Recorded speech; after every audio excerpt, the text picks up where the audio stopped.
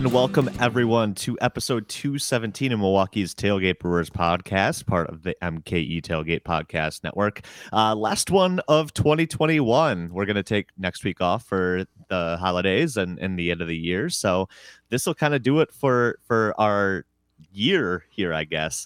Time kind of flew by. Joined by Ryan and Paul. The whole gang's here for this one. So guys, how are you guys doing? How is the last couple of weeks of December treating you? Pretty good, all things considered. I honestly had like the best potential football day that I could possibly have because your man, Packers Tyler both Huntley won the game, showing out, and Tyler Huntley actually played like an outstanding quarterback, which he is. So could not have gone better. Didn't it start poorly for him though? We were out running errands, so I didn't see the first half. Not really. Actually, it started pretty much like gangbusters. Marched right down the field. They went the first drive. Baltimore went all the way down the field, like a giant, huge, time-consuming drive. Yeah, but they failed on 4th and 1 at the goal line, and so they didn't score any points, even though they took like 8 minutes off the clock. So, call that whatever you want, but yard successes are often indicators that you're actually playing well, and it turned out to be a good indicator of that because Baltimore was good the rest of the game. So, yeah, okay.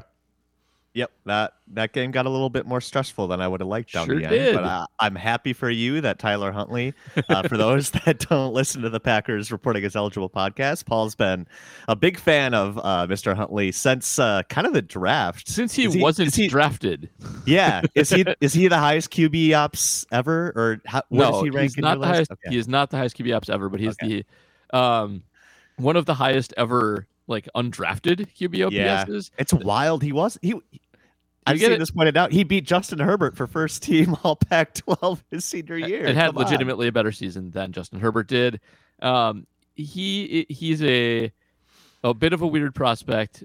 Sometimes some guys have had better QB OPSs than him, but they've been like super gimmicky offenses in super small schools. And like you just watch their tape and you can see that guy is not going to play in the NFL. Huntley's the opposite. Like looking at his tape, it was clear that he should have been in the NFL from the get-go. And stats completely back that up. He has accuracy, which is like impossible to develop in quarterbacks. He was an outstandingly accurate quarterback in college, and it was ridiculous he wasn't drafted. It was ridiculous he was unprotected on practice squads many times over. Anybody could have had Tyler Huntley several times over, and the Ravens, who are a very smart organization, kept him. Realized he was better than their backup quarterback 2 years ago. That was Trace McSorley. Beat him out. And they've had him hanging around ever since, and he's played very well. Well, at least well, whenever he's been called on to do so. So is that really a thing that you can't develop? It's like trying to develop like a batter's eye in batters. It's really hard. It happens every once in a while. Like the quintessential example right now is Josh Allen of the Buffalo Bills, though he's definitely backslid a little bit this year. He was not an accurate college quarterback. He was a toolsy quarterback. Those guys like never work out. The list of bad toolsy quarterbacks is just 58 miles long. The guys who are actually accurate college passers that turn out to be good NFL players is much, much, much, much better. So it's a hard thing to do. And it's ridiculous that nobody was willing to even spend like a 7th rounder on a guy who was as good as all the other quarterbacks in his class that went high up in the draft. So I'm glad Tyler Huntley played well today, and I hope he goes on to a long and storied NFL career because I've been screaming for a long time that this should have happened. There's a lot of other stuff in this too, by the way. Like he was not invited to the Senior Bowl. He was not invited to the Combine. There are definitely some issues with who gets invited to the Combine and who's in charge of that, and especially the Senior Bowl. There's some good articles on Jim Nagy, who is in charge of the Senior Bowl. I urge you to go read them, and you'll quickly see that a certain kind of quarterback tends to get excluded from that game for some reason, and Tyler Huntley happens to fall into that category. Oh, boy. Yep. Wow. Yeah. 2021. On that note, wonderful. Yeah. Definitely glad the Packers managed to hang on. They clinched the division, and you'll hear all about that on this week's Reporting as Eligible. That's later. But baseball, still lots of nothing happening, I guess is the best way to put it. Ryan eloquently put that into a few words when we called up for our questions. We're going to do something fun at the end of this podcast. We're going to do a little mini draft of our favorite Brewer names. Strictly name value, not actual on-field value. So I can't wait to see who we pull out here. I spent a good 20 minutes just kind of going through Baseball Reference. I've got some deep cuts that I'm very excited to blow up everyone's draft board with. But before we get there, reminder, as always, you can become a patron. That idea, by the way, came from a patron, so thanks for that. You can sign up at patreon.com/MKE tailgate. $2 a month gets you that question priority here on this podcast, or you might just give us a whole ass podcast idea, and that's great too. $5 a month. You'll also get the what am I trying to say? The Minor League Extra podcast, which Ryan says he swears there's one coming eventually. So Minor League there's Extra a bunch podcast, of them coming eventually. We owe you some. Yes. So $5 a month, you get that Minor League Extra podcast. You also get Paul's reporting as eligible mini pods. He previews the game every single week, and definitely worth the listen there. All right. It was real good this week. It was yeah. It was dead on, as it not always, but often is. This was a good one in particular because of my expertise on the Ravens, because I like their backup quarterback so much. So. Exactly. And my new favorite thing, Paul, I was going to say this last week, but you weren't able to join us. But my new favorite thing is to listen to that on the Monday after, just to judge you after the fact and see how well you did. And yeah, usually it's spot on. So definitely worth the listen, even after the game as well. All right. So as we mentioned, things pretty quiet for the Brewers lately.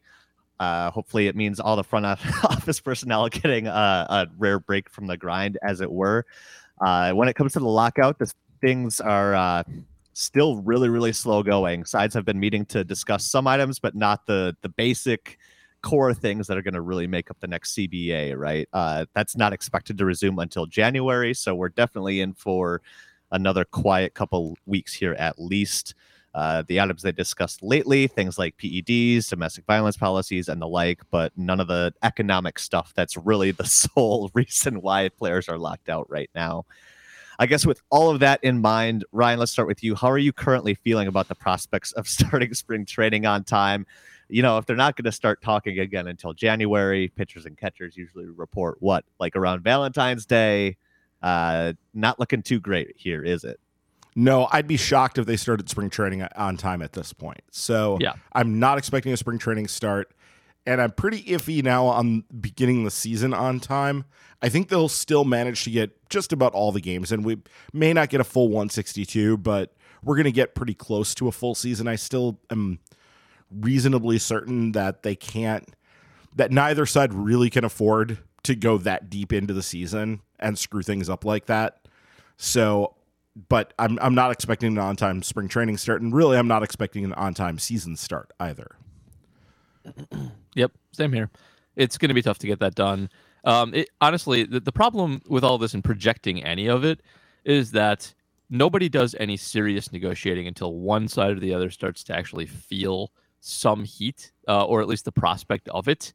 Until it gets close, they're not going to talk about anything important, and we won't be able to actually judge how progress is coming because there won't be any until spring training actually starts to loom close. They're not going to do anything until that pressure point actually starts to hit, and there's no way to predict it because maybe this is as harsh negotiations as we think it's going to be, and it does drag on. But maybe the dollar signs start to pop into people's heads a little bit more. And it's actually a lot quicker than we think. Possible, impossible to tell for now. So we literally won't know anything about posturing until March or later.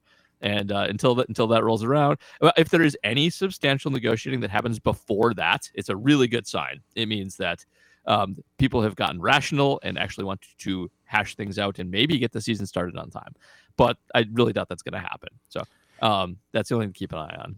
The one thing you can kind of hope for here, and the more I've listened, Kevin Goldstein has been really on top of this on his podcast. And one thing you can kind of hope for is that the owner's greediness may screw them over and put them in an even worse position in this case, because they are really the only ones who profit off of spring training. I don't know if people realize this. The players and nobody gets paid for spring training. You're expected to show up. It is like a thing that you have to do, but you don't get paid for it. And I mean, nobody gets paid. I think you get a per diem, but nobody is pulling a paycheck for it. And for the minor leaguers, this is particularly a problem because they're expected to show up and be there for spring training and potentially extended spring training. So sometimes well into May at extended spring training, they're not getting paid for any of it. And that is something that absolutely needs to get fixed. But in this case, there's another thing that people generally haven't really been talking about, but Goldstein has brought it up a couple times. All the major league teams have contracts that say they're supposed to provide a certain amount of spring training games on the site to the place they're leasing their ballpark from. Basically, all of them have these deals that you're supposed to provide a certain number of spring training games. And it is not necessarily settled whether or not putting out minor leaguers who aren't on the 40-man roster, which will happen. Like that is what baseball will do, is they will put out non-roster minor leaguers. And then it'll be a question of willingness to cross picket lines or metaphorical picket lines. I don't know if there will actually be big leaguers out there picketing in front of the thing. Maybe there will be, but I don't know. But the idea of, will those players actually cross those lines, and will these owners be able to put on these games, and will that actually satisfy those contracts that they need to have a certain number of games provided, to the Maryvale Development Park or whatever, whoever controls that place. Mm-hmm. So that is going to be an interesting thing. And really, the owners are the ones who are going to feel the pinch, because in case you hadn't noticed, owners actually do charge quite a bit for spring training games, even though they don't have to pay any of that money to the players. So they charge for food, they charge for admission, they charge for parking, they charge for all of it. And they're not sharing that money. So that is a substantial loss to them.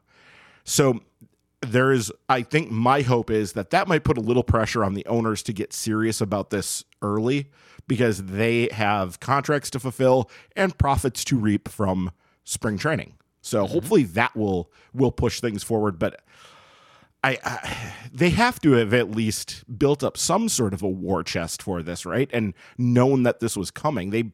The union has been talking about this for years now, that ever since basically the last CBA happened and it was such a disaster for the players, the union has been saying, we're not going to let this go again. So owners have to have been sort of preparing for this. But then 2020 happened and exactly. That's going to dash a lot of preparedness is going to be killed by 2020 being what it was, and not being the cash cow that it was, having to dip into some coffers to make finances work. Nobody's going to be as prepared as they normally are. So I'm a little questionable there.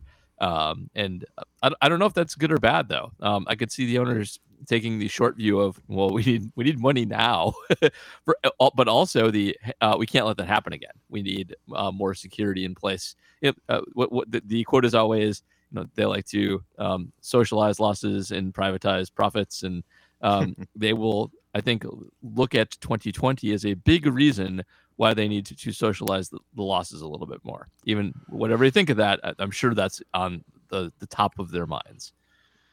Yeah. Right. So my question was going to be, if we get to spring training here, who feels the pressure more? So obviously, Ryan, you think maybe the owners, but Paul, there's still like hundreds of free agents out here without jobs. How many of those guys start putting pressure on the union to get something done too? It's always the problem. And it's probably the players. It's usually the players. I do think there's more of a chance that the owners are not united this time than usual, because you do have a little bit of a dichotomy between billionaires and 100 millionaires on the owner side. You have like the A's, who are the cheapest bastards in the world, and you have a few teams that are like them, and that don't like taking losses for any amount of time or for any reason. So you do have that, and I'm sure like the A's, just as an example, are hurting a little bit after 2020. That does help, but the owners have done a good job with recent negotiations at eliminating baseball's middle class, and that is where you get the best solidarity. That's where you get a majority of guys who can withstand these kinds of things. That has dwindled, and you really do have a stars and scrubs. Not scrubs is mean. Stars and people disadvantaged by the economic system group of people. It's a very PC way of putting that, yeah. And it makes it difficult to have the players be all on one team. The system has really benefited one group of players, and it's going to make it harder for the other group to sustain the lockout for a length of time, but also make them suspicious of the guys who have benefited from the system. The owners do that kind of thing on purpose. They like it when there is not a common ground there, and they have that. So I always think the players are going to be at a disadvantage here.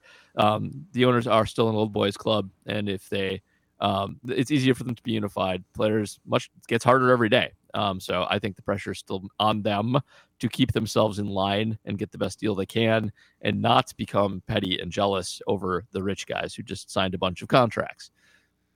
Yeah. So one thing I will say, and I've already kind of said this, but like, I think that it does help that the owners are basically, for want of a better term, going to start missing paychecks. Like 5 weeks before the players do, because the players don't start missing paychecks until April 1st, when the actual games are not being played. That's when they miss their first paychecks. Whereas the owners are going to start missing revenue that they were counting on, hoping on, like planning on in the last week of February when the spring training games were supposed to start, whether or not they get going. Yep. The other thing I do kind of wonder, and tell me if you think this is off base, one thing to maybe help hold the union together here is the players who were more nervous about getting a deal done and getting something locked in, well, they had the option to sign early, and a bunch of them did. I mean, we have like half of the MLB trade rumors top 50 has already signed. Now, there's still a lot of people who have not signed, but you could kind of presume that the ones who didn't jump at a deal are presumably more comfortable just letting it play out. And they can also look at, their agents can certainly tell them, hey, look how much money the owners just laid out there. The game is a wash in cash. And regardless of what the settlement is here for what we're going to get, you're going to get paid. Like, you are going to make money. Because look at the money that just went out to all these players. Now, maybe the players will get nervous that like all that money has somehow dried up, and the better the union does in the deal, the worse they're going to do in free agency. But I think you're where there has to be skepticism from the players who didn't just sign and aren't comfortable that they will be screwed over by the players who are comfortable and who tend to be more in charge of things and have more pull in the union as well by virtue of being longer tenured guys who've hit free agency. So I don't necessarily think that does work for you. I could definitely see there being some envy there of, oh, look, this guy just cashed in. I'm still in arbitration. And that guy's now fine. Under the old system, he just got paid. I want to get mine too. I'm not prepared. I'm not financially prepared to actually weather this. So I don't think that's necessarily helpful.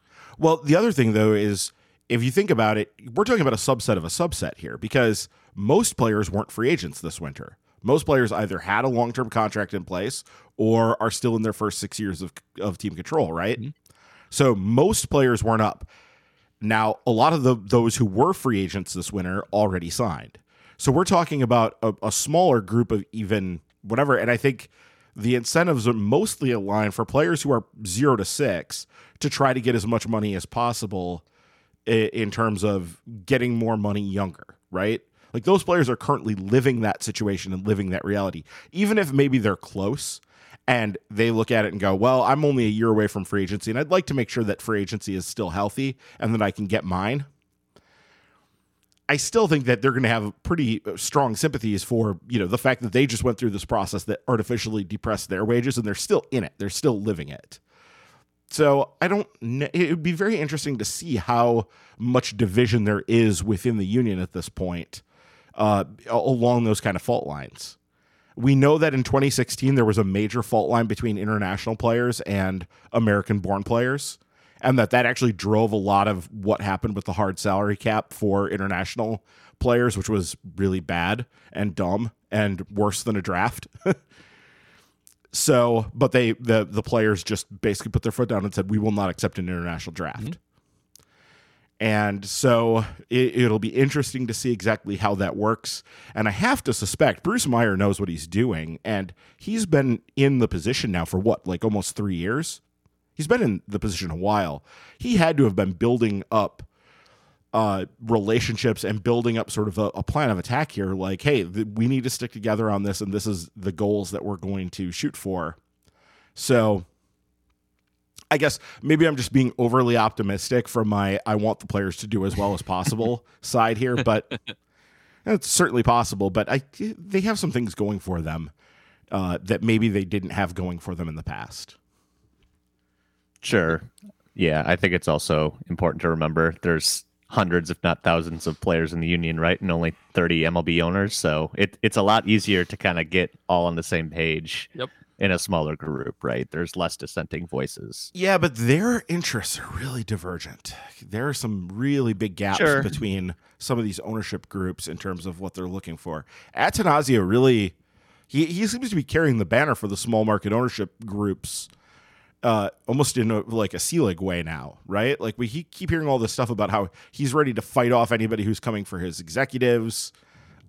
He's very eager to fight for small market rights, basically, in this position. And we haven't heard any inkling that he was trying to get the Mets or anything like that. Remember, he's a New York guy too, so he could have jumped ship. Right. We've seen it over and over where guys buy one team and then trade up. John Henry was the owner of the Marlins before he went and became the owner of the Red Sox. So that happens, kind of stuff happens all the time.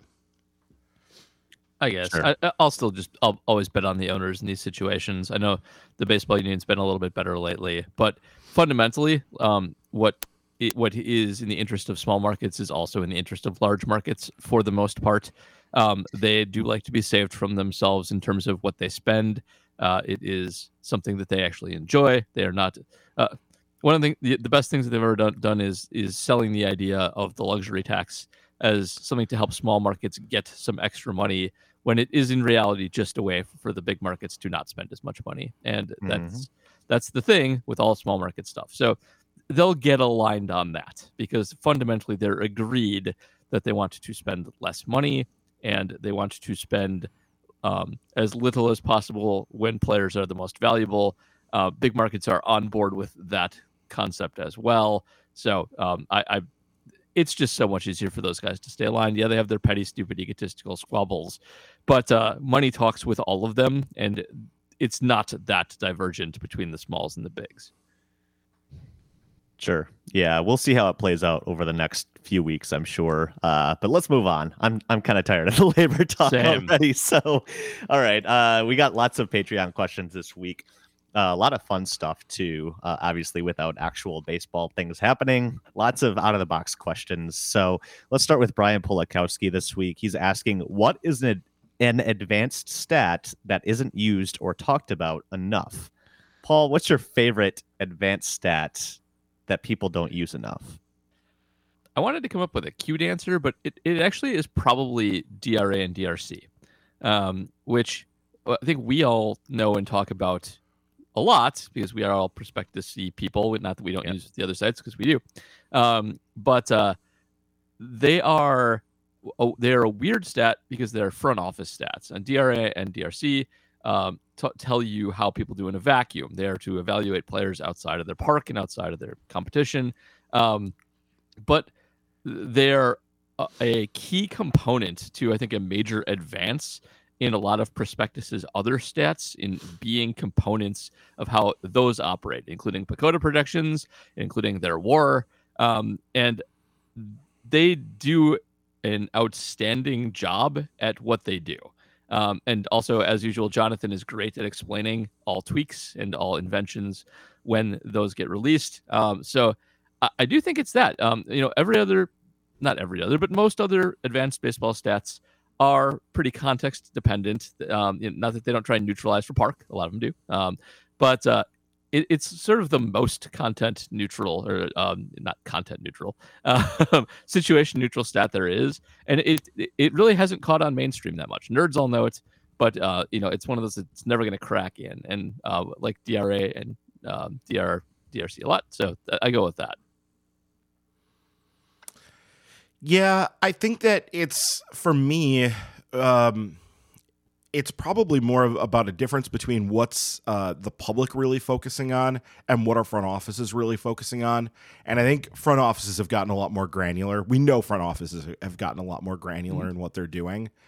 And I'm actually I was trying to look it up to see where it was, and I can't find it.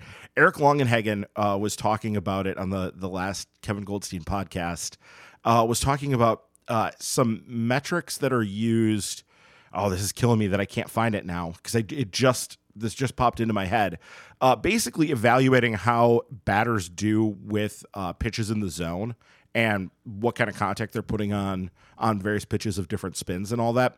And it's that kind of thing. It's this sort of thing. And I'll see if I can look it up while we're moving on here to give a more firm answer on this. I think it's that sort of thing that we're probably not focusing on enough in the public, just because we don't have the access to it that like teams do, and it's harder to understand. And it's stuff that, like, when Paul's talking about DRC and DRA, that is like a finished product. It's giving us like, how good is this player really? Yep. And what I'm talking about is more of something that is like a building block of that. How good is this player on a more granular level? And how does that portend to their becoming better later, or, you know, maybe disappointing as a prospect? Those sorts of things. So it's more of an evaluation for developing prospects, but I think it's more in that vein that I would look. Okay. The real answer, of course, is Toot Plan, but Yes. Very scientific to plan. Yes. All right. Moving on. We've got a fun question here. Jay Google asking, what were your top 3 games from the last year? So walk-offs, great performances. Ryan, what were your 3 favorite games from the 2021 season? Well, we're just going to go one at a time here, right? I have my first one up and ready, and that would be, and I don't actually have the date for it. It's the clincher. I was there. It was awesome. It was truly a lot of fun to be there. Dramatic, just fun sort of situation. When they finally clinched after it, took a while. They had that losing streak, and it did take, and that, it portended to some disappointment that we were going to feel, a week and a half later. Mm-hmm. And that we didn't want to acknowledge at the time. And we still, didn't have to play out that way, but it ended up playing out that way. So, but yeah, I mean, that game stands out as one of the more fun games of the year. And there's always the nod to a game that you were at, Are we going back and forth here? Mm-hmm. All right. Yeah. And James has to answer too. So I do. I've got some. So Paul, what I guess one of your top 3? Vogelbach walk-off, grand slam. Ooh, fantastic. You just get him very often. I think everybody was kind of rooting and raring for Dan specifically to do that in that moment. Unexpected, but also just fantastic. So I'll take that one. Yeah, easy to pick that one. Love to have a walk-off against the Cubs. That's awesome. Yep. I think in the same vein, me being the Corbin Burnes super fan, right? It's the game he struck out 15 against the Cubs, set the major league record for most strikeouts in a row too. I think that was August 11th. He ended up pitching 8 innings, shutout innings, no walks, 15 strikeouts. Arguably one of the best pitching performances in Brewers franchise history. I think we had that argument at the time, and I think I probably lost it. But still, my favorite Corbin Burnes outing, at least of the year. Can't go wrong there. Oh, well, if you're going to take that Corbin Burnes outing, then I'll take the other one. I was wondering. Mm-hmm. Yeah, the no-hitter. Yeah. That would have been all of our first pick had he been able to finish it. Had it not been, a combined no-hitter. It's still cool. It is still cool. It is still awesome. And it's the fact that it was him and Hader together too, that it was those two, and they just absolutely filthy dominated the Cleveland currently Guardians. That one, yeah, that's an easy pick. It was a cool thing to have happen. Had been a long time since we'd had any sort of sniff of that, other than those random Dave Bush ones in the late aughts. I love an almost Dave Bush. Yeah, there's 7 inning no-hitters. There's so many. Yeah, and they all got ended by Matt Stairs, didn't they? It was always Matt Stairs. Felt that way. Yeah. Yeah, I guess I don't have any. If we were doing draft style, I basically my solid top three were the Vogie walk-off grand slam, Burns 15 strikeouts, and the no-hitter. I guess, Paul, any other games that come to mind to you? So there's a couple of like Rowdy Tellez walk-offs, but the couple I wanted to highlight just as a unit were every time that the Brewers just beat the absolute stuffings out of the Cubs, which they did a lot. They beat them 15-7, 17-4, 14-4. Like they annihilated the Cubs on a routine basis. And I'll just take all those as a unit. I should have thought of the game where they were down 7-0 in the first inning. That game was Arrieta fantastic. exploded. The Arrieta is over game. I feel like we had a couple of those actually. I feel like we ended his career like 3 times this season. Yeah, I couldn't believe he was still pitching for them in August or whatever it was. They still trotted him out there. It was bad.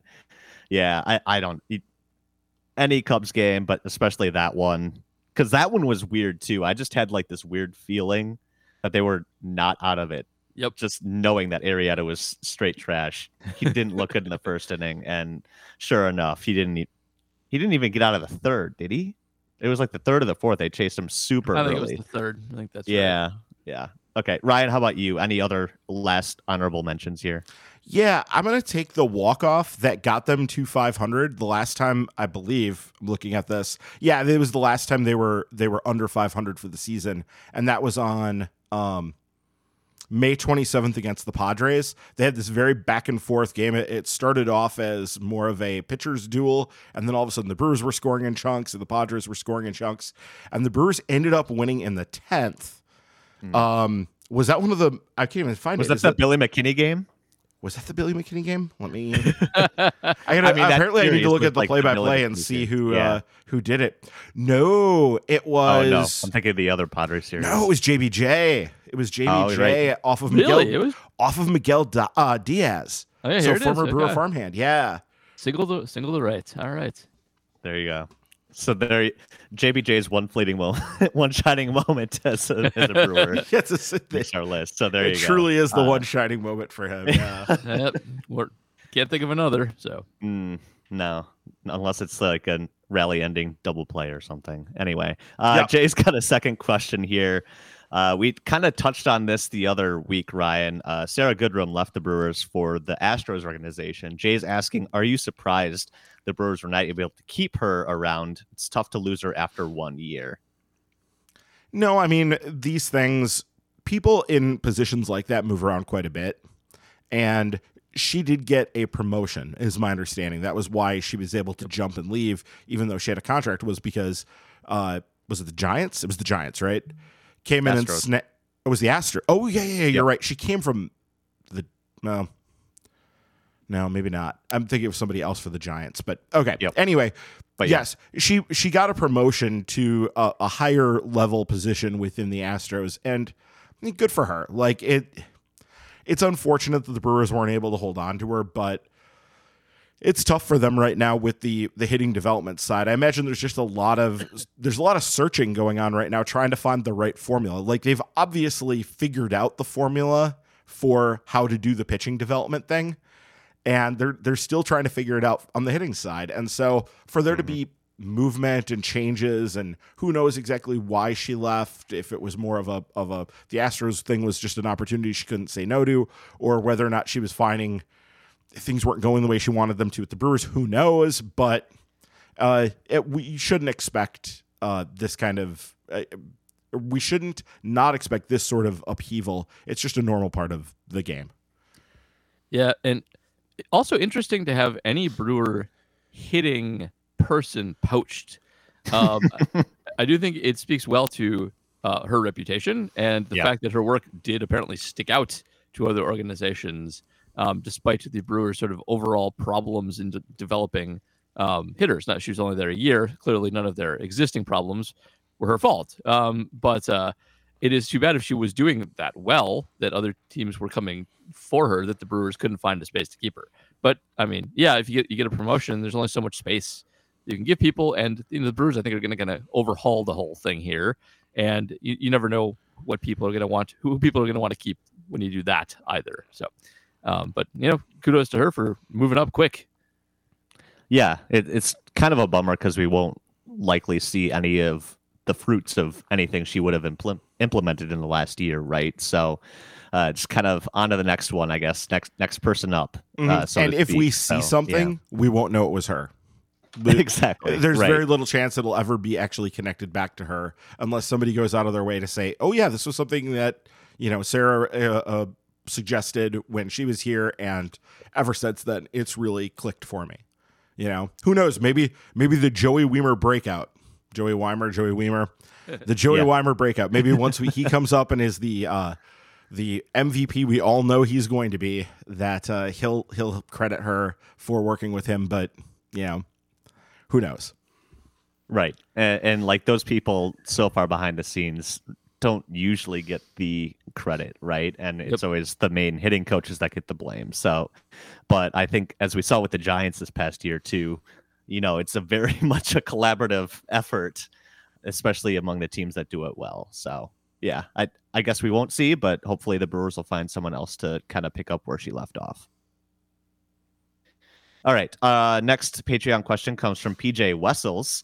This is a good one for this time of year, the gift giving season. He's asking, what are your 3 to 5 favorite baseball books? Do you have any honorable mentions or deep cuts? Paul, how about you? Do you have what are your favorite books and things like that? So I would definitely recommend more recently The Only Rules It Has to Work, which is fantastic and a good look inside what it actually is like managing people and a baseball organization, and also like kind of living out a nerd fantasy in terms of like really so that as a more recent one is good. If you've never read 9 Innings by Dan Okerent, which is about the Brewers, that's excellent. I would highly recommend checking that out. That's a good one. My favorite fiction baseball book is The Art of Fielding by, I think it's Dan Auerbach. I should look up the author real quick. But Art of Fielding is great. Also takes place in Wisconsin.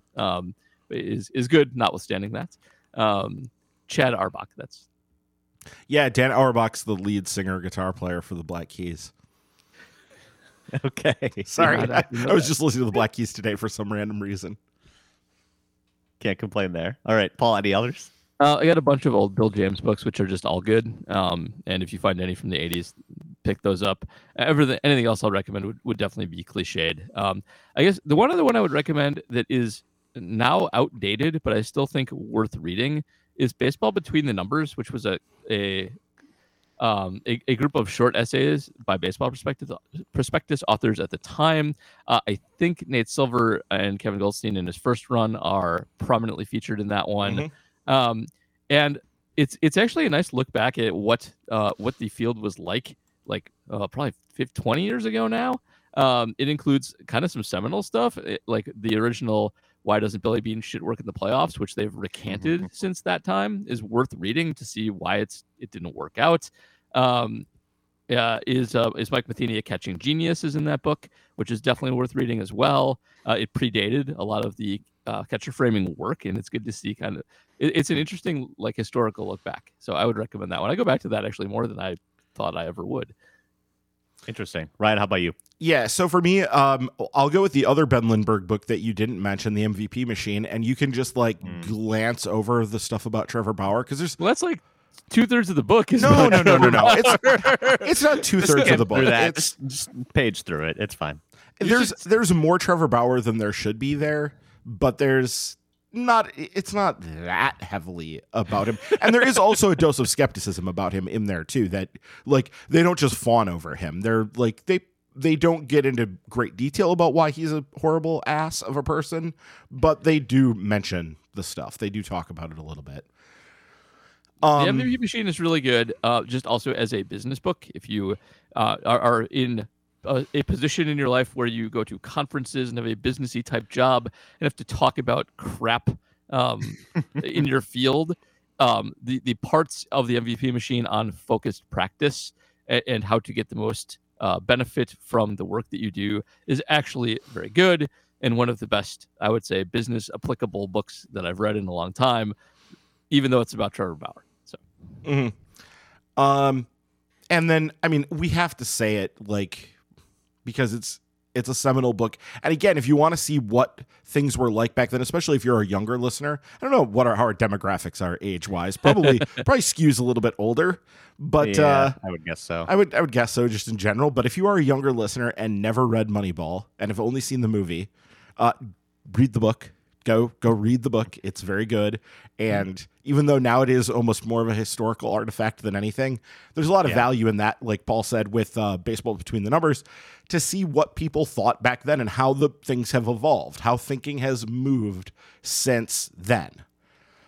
So that would be really valuable. More on the entertainment side, I do not recommend it. I don't even know the name of it, but I read a really bad, it was like trying to turn the Jackie Robinson story into a Mickey Spillane novel, basically. It was horrible. It was really, really bad, but it stands out in my mind because it was like, it was focusing on a fictional bodyguard, like Jackie's bodyguard, who's like following him around. And it's like this hard-boiled detective story from the 40s. It's awful.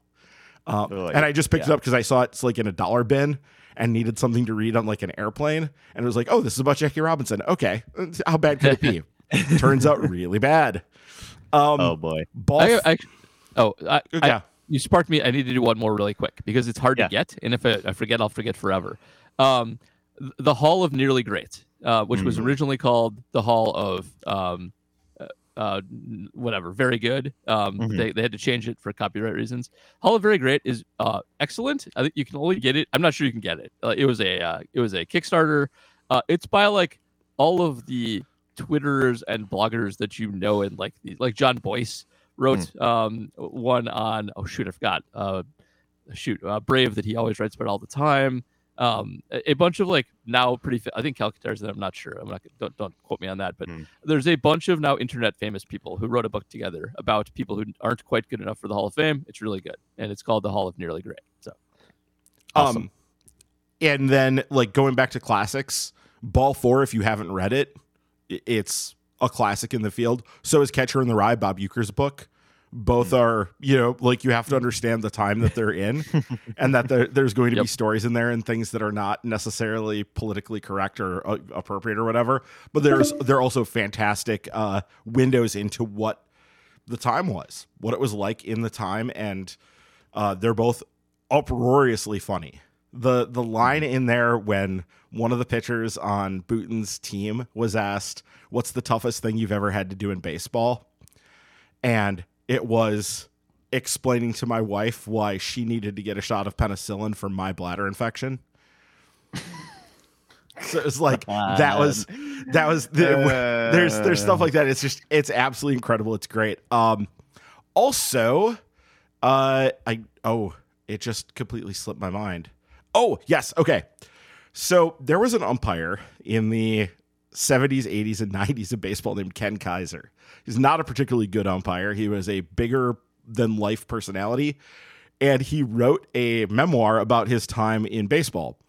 And there is a story in there that I will never forget about him and Dave Butcher, who he was assigned to when he was coming up in like the Carolina League in the 1950s.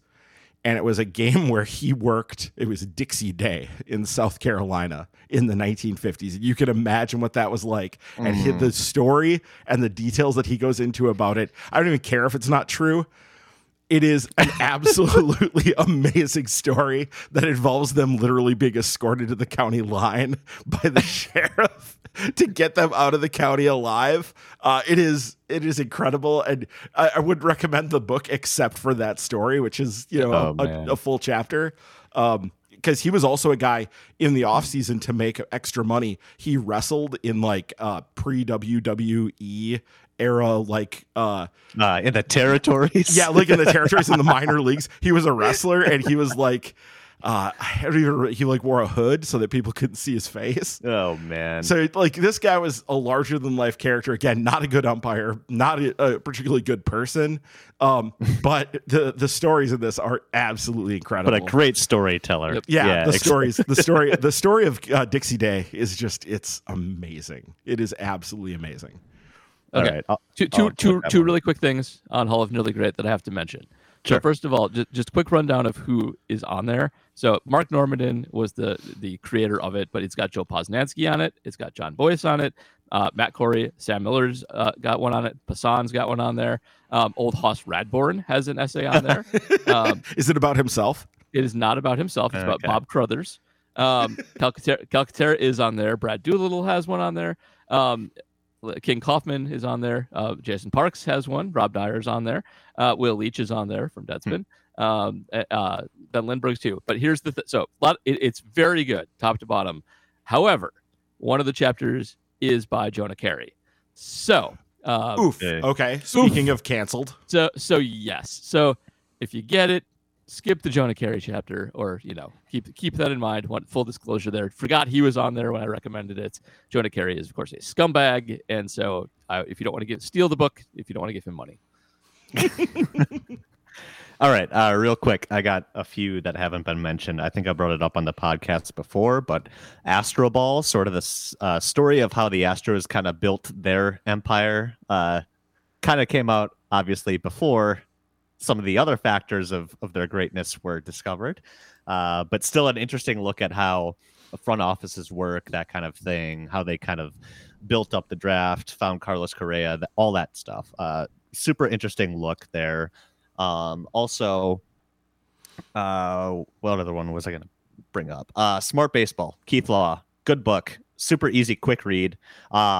And I like it just because I was very nearly a psychology minor in college, and he kind of pairs some common fallacies and human psychology things with why people tend to think wrongly in baseball situations and why stats disprove kind of our human instincts in a lot of aspects.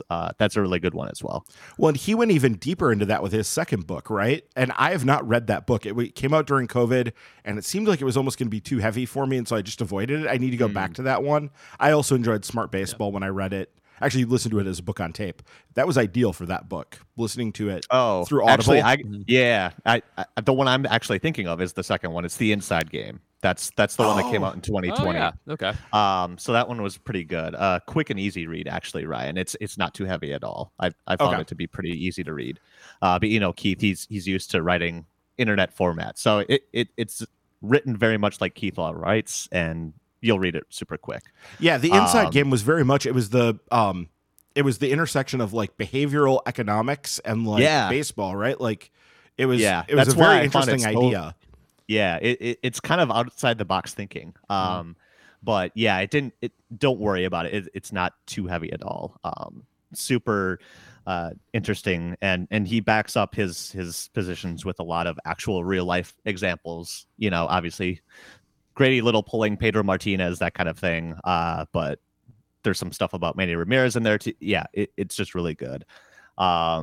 The one I'm trying to work my way through now is The Best Team Money Can Buy, kind of about how the Dodgers started all their stuff to kind of rose back through the ranks. I think that's Molly Knight. I was going to say that's Molly Knight, right? Yeah. Yep. So that one's on my nightstand now. So yeah. Have either one of you read, because it's gone in and out of print, but it's supposedly a classic in the genre, and I've never read it, Lords of the Realm? Yeah, I have Lords of the Realm. It's great. I have a giant hardcover that I got at a used bookstore upstairs on my baseball shelf. Lords of the Realm is fantastic. I couldn't recommend it enough. Okay. That one will be high on my list. I need to get around to that. Yeah. And of course, I think sort of like Moneyball, Jeff Passan's The Arm, maybe kind of more of a timepiece now, but still a really good, interesting read. I think we've learned a lot more since that book came out, but I think in the book, he's also pretty straightforward that this is constantly evolving. No real answers here. This is my best attempt at figuring out what's going on with all the arm injuries, right? So yeah, that was another one. I had an Audible subscription for a year, and that was one of the ones I made sure to listen to. Yep, that one's really good too. And I guess on Labor Talks, I think it's one that's just called The Game, and I forgot who wrote it. I think it's a former Sports Illustrated writer. But really went into the 94 work stoppage and the relationship between Bud Selig and Steinbrenner, actually, and kind of their two different worlds and how they came to collide with 94 and all that. It's just really interesting look at the labor stuff, too, if that's your jam. So when I was in college one night, I was listening to, it was late, and I went out for a run at like 11 or 12 at night, and I turned on a national sports talk radio network, and they were interviewing Bud Selig, and he was talking specifically, I think this was in the context of they had just finished maybe the next CBA, the 2001 CBA or whatever. And he talked about going to his, the owners' meetings when they were trying to hash out how they were going to deal with free agency becoming a thing. And he had very strong opinions, and his opinions were very much, now to hear him tell it, he saw how, problematic what they were doing was, and he was trying to get them to be more reasonable and trying to push them forward. How true that is or whatever, I don't know. But he told a great story that has always stuck with me about the fact that because they knew he was like a young, impressionable, whatever, they stuck him between like two old stalwart owners of the game, like Phil Wrigley or whatever Wrigley was still alive at that point or whatever, and somebody else who I don't even know. Maybe it was like the O'Malleys, or maybe it was the Boston Yawkey. Like, and he was like, and the whole point was to intimidate him and make him just shut up. Mm-hmm. And he said that was something that always stuck with him. That like he had always felt like they needed to be more forward thinking, and they weren't, and it was just the stupidity and arrogance of this old guard and whatever. But yeah, that story sticks out to me for some reason. All right, our next Patreon question comes from Ted Johnson. He's asking, if you could give the Brewers organization a Christmas gift, what would it be? Ryan, what are your thoughts on that one? Juan Soto. That would solve a lot of problems. I mean, that's like giving somebody a gift that you're really giving it to them because you want it yourself, which I have been guilty of that at a couple different points in my life. So yeah, that would definitely be I would give them that so that I could enjoy him on the Brewers. Good answer. Paul, how about you? I'm not giving them shit. They have way more money than me, so and far more knowledge about baseball than I have. So they can just fend for themselves. If anything, they should get me something. Yeah, season tickets or something. Speaking of which, you know what just came in the mail for me yesterday morning, right as I was heading out to visit my family in Madison. I got my Brewers Christmas gift for being a season seat holder, and it was a very nice knit stocking cap. With the Barley Ball logo on the front of it. So it says Brewers across the front of it, and it's got the little fuzzy ball on the top, and it fits my giant melon. So I'm quite happy with it. Much better than the weird Christian Yelich Santa Claus bobblehead with the with the batting, which has made its way to our tree now. It is part of our annual Christmas tree. So that's definitely a thing. And no, it is not in a hot tub of marshmallows. Hot chocolate. Yeah, it is not with Barbies. Yeah. Okay. Yeah, I don't know. What do you get the team that has multiple holes to fill and no conceivable way to do it? Juan Soto. Yeah, Juan Soto. Yeah. How about get the Brewers some common sense for ownership to talk the league into unlocking out? How about that? Does that work? I don't know. Sure. I don't know if you can compel somebody to do something for a gift. That's weird. Goodwill toward men. So. Yeah. Season's greetings. Now, please get a CBA. All right. Next question comes from Jared Vogeltans. He's asking, who is your favorite fifth starter back end of the rotation pitcher from Brewers past? For me, it's Chris Narveson. Always loved that guy, and I was just convinced he was going to be more than the back of a rotation guy. I got to admit, I have a soft spot for Narv Dog myself. Always love a soft-throwing lefty. So, yeah, Narveson actually might be my pick, too, outside of, maybe my eternal love for Manny Parra. Paul, how about you? Tom Filer. He went 7-3 in 1989 as the fifth starter mop-up guy with a 3.61 ERA. He's a righty. Right. He's awful. He lucked into one of those good seasons that guys have sometimes where he accumulated a lot of wins back before I knew that didn't matter that much. Pitched pretty well, honestly. And I don't know. I just like his name. It made it sound like he was cheating because, if Filer is like a way that you would cheat. Yeah, there you go. Doctoring a baseball, which I also kind of appreciated. So I'll go with him. Ryan, how about you? So I like Paul's pick. I think yours is just like the Narveson thing is just that's not truly a fifth starter because really he was better than that. He was like good enough to be a higher starter than that on a worse team, but because it was a good team, you have the depth of that. I like looking at these guys from, this is right at the beginning when I was really, not when I first became a Brewers fan, that was when I was a kid, but when I was really starting to, as an adult, start following like every game and becoming very like obsessive about it in the mid-aughts. And two really stand out from that time. First one is the vampire himself, Victor Santos. Yes. Love him. And yeah, that's Nick, right? Was the one who yeah, because he couldn't pitch in the day. Yeah, he couldn't pitch in the day. He had crazy day-night splits. Yep. Yep. So that would be one. And another one would be Tomooka. Who was very briefly with the team. And that's like the platonic ideal of like a good fifth starter for a pretty mediocre team. I'm not. I'm just gonna miss. Wasn't Tomooka a reliever for the Brewers? No, he was a starter. He started. He was a starter, man. Goodness. Yeah. Okay. In 2005, 2006, he started 20 games and never pitched. He did pick a little bit in relief, but started 20 in 2005 and 18 in 2006. Wow. All right. And he was pretty reasonable. I mean, he's putting up 99 ERA plus and a 94 ERA plus. That's pretty good. Solid. Pretty good work. Yeah. I am kind of pissed that you brought him up, though, because I was going to take him in the name draft because Tomokazu Oka is one of the better names out there. And I still remember that it's from The Simpsons, right? When they're all like mimicking the major leaguers. And is it Ralph who's like, I'm Tomokazu Oka of the Montreal Expos or something like that? Okay. It's yes. Great. Yeah. Yep. You're right. But Tomoka, another good one. And yeah, I was going to give Dave Bush another shout out too, but I think Ryan, you're kind of right. Like along the lines of Narveson, Dave Bush, much better than just a back end guy, starter, right? So so he's just a guy I have a soft spot for. Yeah. All right. Next question comes from Brady Steinberg.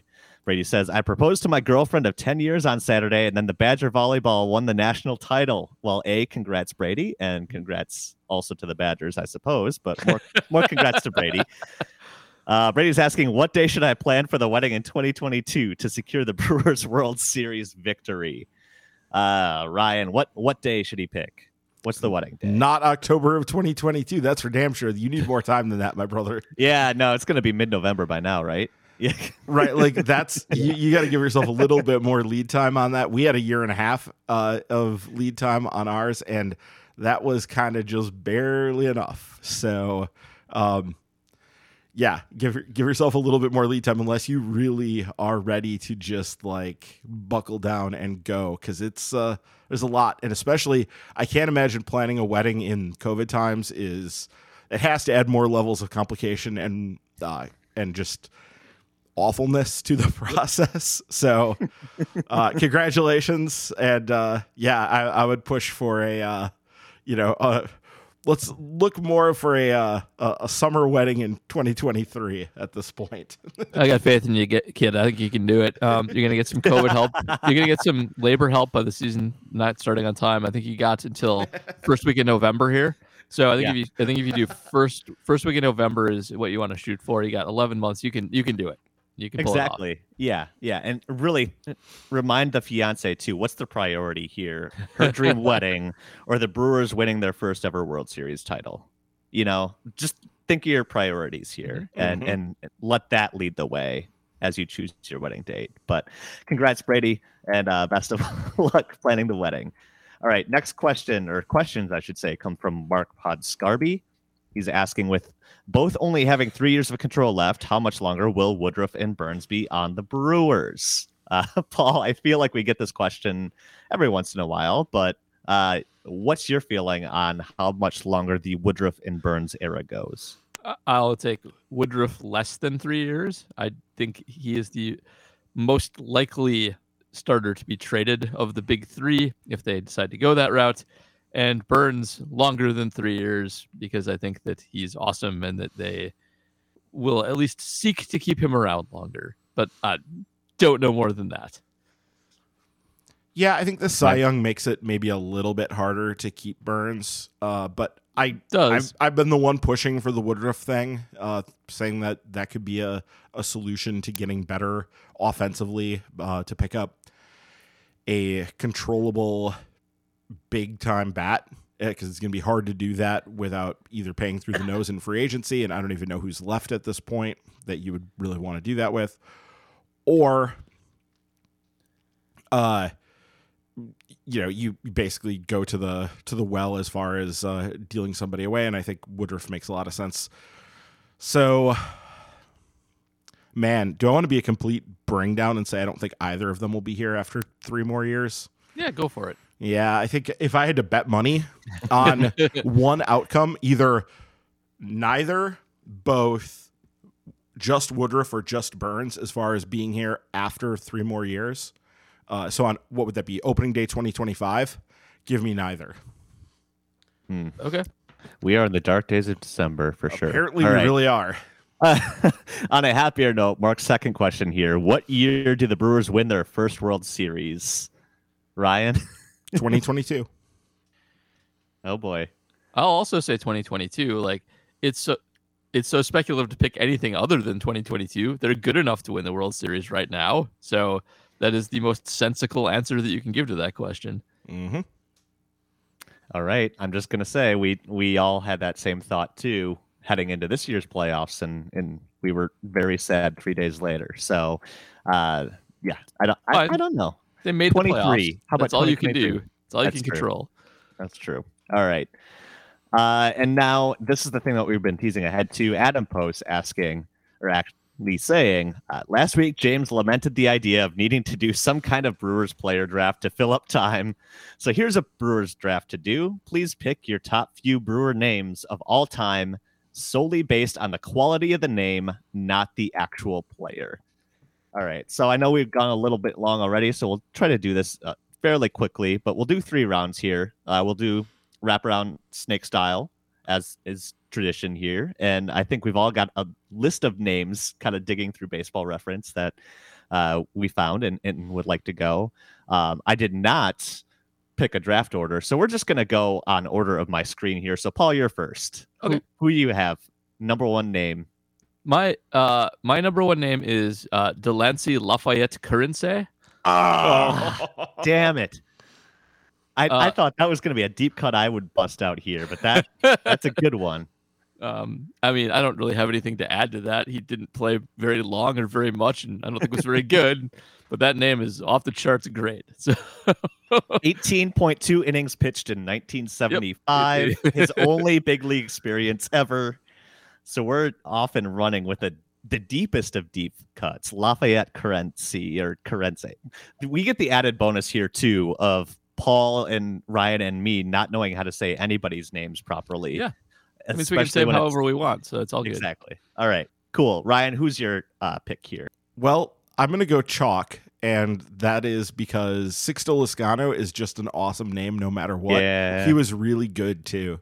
And Steve Gershinsky was almost named after him. So, like, he's got all of those things going for him. Sixto Lezcano is just a cool-ass name, guys. It's just really cool. It's great. It's cool. All right. I was assuming one of you two would take Sixto right away. So how about Damian Magnifico? I love that name. Still. Very good. Very good. He did pitch 3 games for the Brewers in 2016 before he got traded away. He was part of the Christian Yelich trade. So there you go.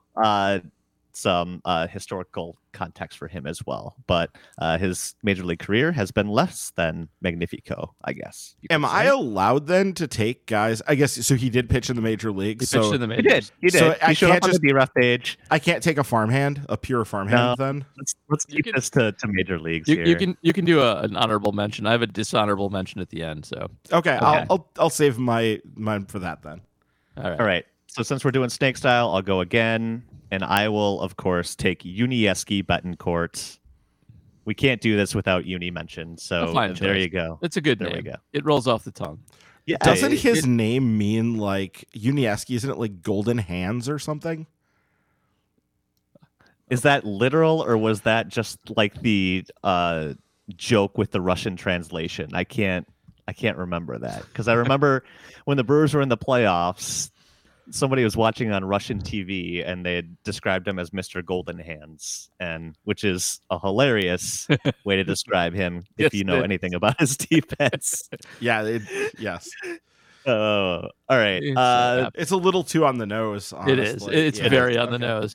Yeah. It is. Okay. All right. Ryan, your second pick. Oh, hold on. I got lost. Skip me. Go to Paul. Oh, Skip boy. you. We got a Vikings pass. The Vikings. Oh, goodness. Oh, no. Okay. All right. No. Paul, how about you for 2 then? And we'll I'll go- go Ryan for 2. All right. So I will go with Nick Neugebauer. Once Good one. Once the pride and hope of the Brewer farm system, that did not work out at all. Poor Nick was very bad. He was a pitching prospect. He did pitch in the majors because I saw him pitch, I think, in his debut, and he sucked something awful. And then since I'm getting 2 in a row, I will take Randy Lurch because it sounds like the horny version of the Addams Family character, and that's good enough for me. Well, there's the episode title.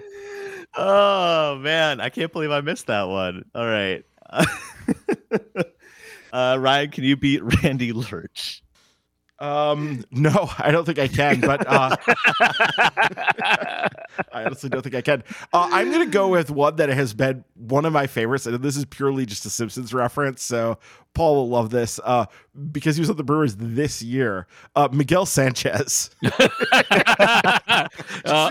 It's one of my favorite Lionel Hutz jokes. And every Miguel Sanchez sent down to the minors was just the best for that reason. You are right about that. So for those who are unfamiliar, look it up. It's one of the great Phil Hartman, rest in peace, moments of The Simpsons when he's babysitting the kids and burning all his documents in the fire. It's fantastic. So really enjoyed that. And then I have to go chalk on this, and it's Karsten Charles Sabathia. Because everybody just shortens it. Yeah, shortens it to CC. And Karsten Charles is just a hell of a good name to begin with. And Sabathia is an underrated last name. I think sometimes the more we get accustomed to a name, like because it's a really good player, we sort of lose the feeling of how cool that name actually is. Mm-hmm. And Sabathia is just a cool name to begin with. And the fact that he turned out to be a Hall of Famer, just sort of brought it into the lexicon in a way that, if he was a lesser player, we would talk about that as being just a cool name to begin with. So I like that one. All right. I guess I'm officially last pick then. I have like a list of 20 here. I went all out. So I may have a lot of honorable mentions here, but I feel like, which way do I want to go? Deep cut or the obvious? Let's just go Wei Chang Wong, because he was just a lot of fun. And WCW, WCW Wednesdays, always good. They got some good social media out of it, even though we had to watch him pitch, and that was not great because he had come up just from A-ball. Not his fault. It's a bad system, folks. It's a bad system. He took it all in stride, and he gets bonus points for that. And it's just another name that sort of just rolls off the tongue. So I love that. Paul, you got the long list too. How about some honorable mentions for you? By the way, objectively, I think probably nobody chose it because he was super good and also Hall of Famer, but the actual answer is Raleigh Fingers. Sure. Oh, sure. Okay. That obvious. name is great. Yeah. Also, I did want to give honorable mention to Mike Coolbaugh, because if we're talking about names, that's one of the coolest names that you can have. Rest in peace, Mike Coolbaugh. And he was only a Brewer for a short time, but I do want to mention John Vanderwall, because you don't Vander by itself with the space as a qualifier for last names very often. And the wall being only one L, I feel like is also just outstanding. Yeah. I did want to mention, if you're going through the Brewers hitters in alphabetical order, looking for this list, you will at some point in the C's get to a cursed duo of former Brewers. John Cardinal, who is right next to Chris Carpenter. Not that one, not the other one either, that other guy. We're back to the Chris's Carpenter. Yeah. So you have a couple of just cardinal stains in the middle of the whole thing. So. Oh, man. I think there's another like category we could work with here too of guys who have names that are much more famous in other contexts, such as Corey Hart. Yeah. And more recently, Will Smith. Oh. Yep. So you have some of those that those stood out as being funny. The Vanderwall thing just made me think of the Chris Berman, John, another brick in the Vanderwall, and how annoying I found that even when I still didn't hate Chris Berman. I forget what year it is, but everybody should go and find the Baseball Prospectus commentary for John Vanderwall's final season in the majors because it's just outstanding. Okay. Is it an Oasis reference? It is an Oasis reference. Yeah, After All, You're My Vanderwall. It is written entirely to the cadence of Wonderwall. That's a very Paul shout. That's great. Oh, man. I was going to say, if I was around for his prime, a little bit older, or if the internet was a thing, there's a 1,000% chance we would have called him that on Twitter. So that's very cool. I got some other names too that I think I basically just picked up because I played for other teams in like Ken Griffey Jr. baseball when I was a kid growing up, and I always just liked names, right? Like Esteban Yan was my favorite pitcher growing up. That's a good one. He was trash. I had him on my my Dreamcast 2K2 team. Yeah. We've got Israel Alcantara. He played 16 games for the Brewers in 2002. I think he is more famously known for, a crazy brawl in the minor leagues. Yeah. So we got Nori Aoki, Burke Badenhop, Jet Bandy, Jason Bourgeois. Jet Bandy, also on my list. Jet Bandy, that's an oversight. Yeah. Yep. I had Jeremy Burnitz on mine just because of the weird spelling for Jeremy. And Jerome. Jerome Burnitz. Frank Catalanato, Yolis Chassin, Jamie Kokenauer, Valerio De Los Santos, Angel Echeverria. I lived in the same apartment as Angel Echeverria for a while. I have more Valerio De Los Santos baseball cards than any other individual baseball card. He was the only Brewer who was in like the top 100 of the First Baseball America list that I looked at. Or no, he wasn't in the top 100. He was their number one prospect, but he wasn't in the top 100 because that's how bad their farm system was at the end of the Sal Bando era. So I remember that specifically the first time I ever saw a Baseball America list. And yeah, it was Valerio De Los Santos. Not Brewer related, but do you guys know the starting pitching matchup that has the most combined letters of any starting pitching matchup in baseball history? I do not. I just happen to know this off the top of my head. So it is Jason Isringhausen versus William Van Landingham. Wow. Okay. And that's before Isringhausen became a pretty damn good closer for the second half of his career. He was part of that Generation K with the Mets with was it Paul Wilson and Bill Pulsiver, who also Pulsiver was on the Brewers for a while. He was in his post era. So the prospect that I wanted to shout out and throw in there, and there's a bunch of good prospect. You could go to the Hurricane Hernan Iribarren. That would be a good one. And he made the majors. He did make the majors, so he would fit for this. I did see him on there, but passed over him. But the one I wanted to do because it has very max power energy is Maverick Lasker. Oh, I remember Maverick Lasker. Yeah, that's great. I love that. It's the fake name that like Michael Scott or Homer Simpson would have picked for themselves. It is. So it works on that level. And yeah, he was a decent prospect for them for a little while there. Yeah, I remember his name popping up in the brewerfan.net box scores back in the day. So there's that. So speaking of names that we don't appreciate well enough because they're too part of Brewers lore and we've just normalized them. But Gorman is an objectively awesome name. Yeah. Like, and especially when you combine it with Gorman Thomas, who that dude is, and the mustache. Like that dude should be named Gorman. Like that is exactly what Gorman should look like. So absolutely, that one works out. Yeah. All right. Last three. I'll just jump to the bottom of my list. Yorvit Torrealba, objectively, always has been a cool name. He played in 5 games for the 2012 Brewers, so he counts. Garbage Man Joe Winklesauce. Have to shout him out. Yes. And then, like, the very last name I saw was a cool one. I have no recollection of him ever, but Peter Zuccolillo. I feel like we need an A to Z. So Peter Zuccolillo, you can be the cap to this little honorable mention draft here too. So. Well, there's also my doppelganger, Mike Zagurski. Yeah, I almost put him on the list just to shout that out too. Oh man, I can't tell you. Every once in a while, somebody finds that post for me on Facebook that I put up there, and somebody's like, "Wait, when were you in the Brewers dugout?" Then they read the story, and they're like, "Oh no, that's your doppelganger." It's fantasy camp. Yeah. Yeah. All right. All right.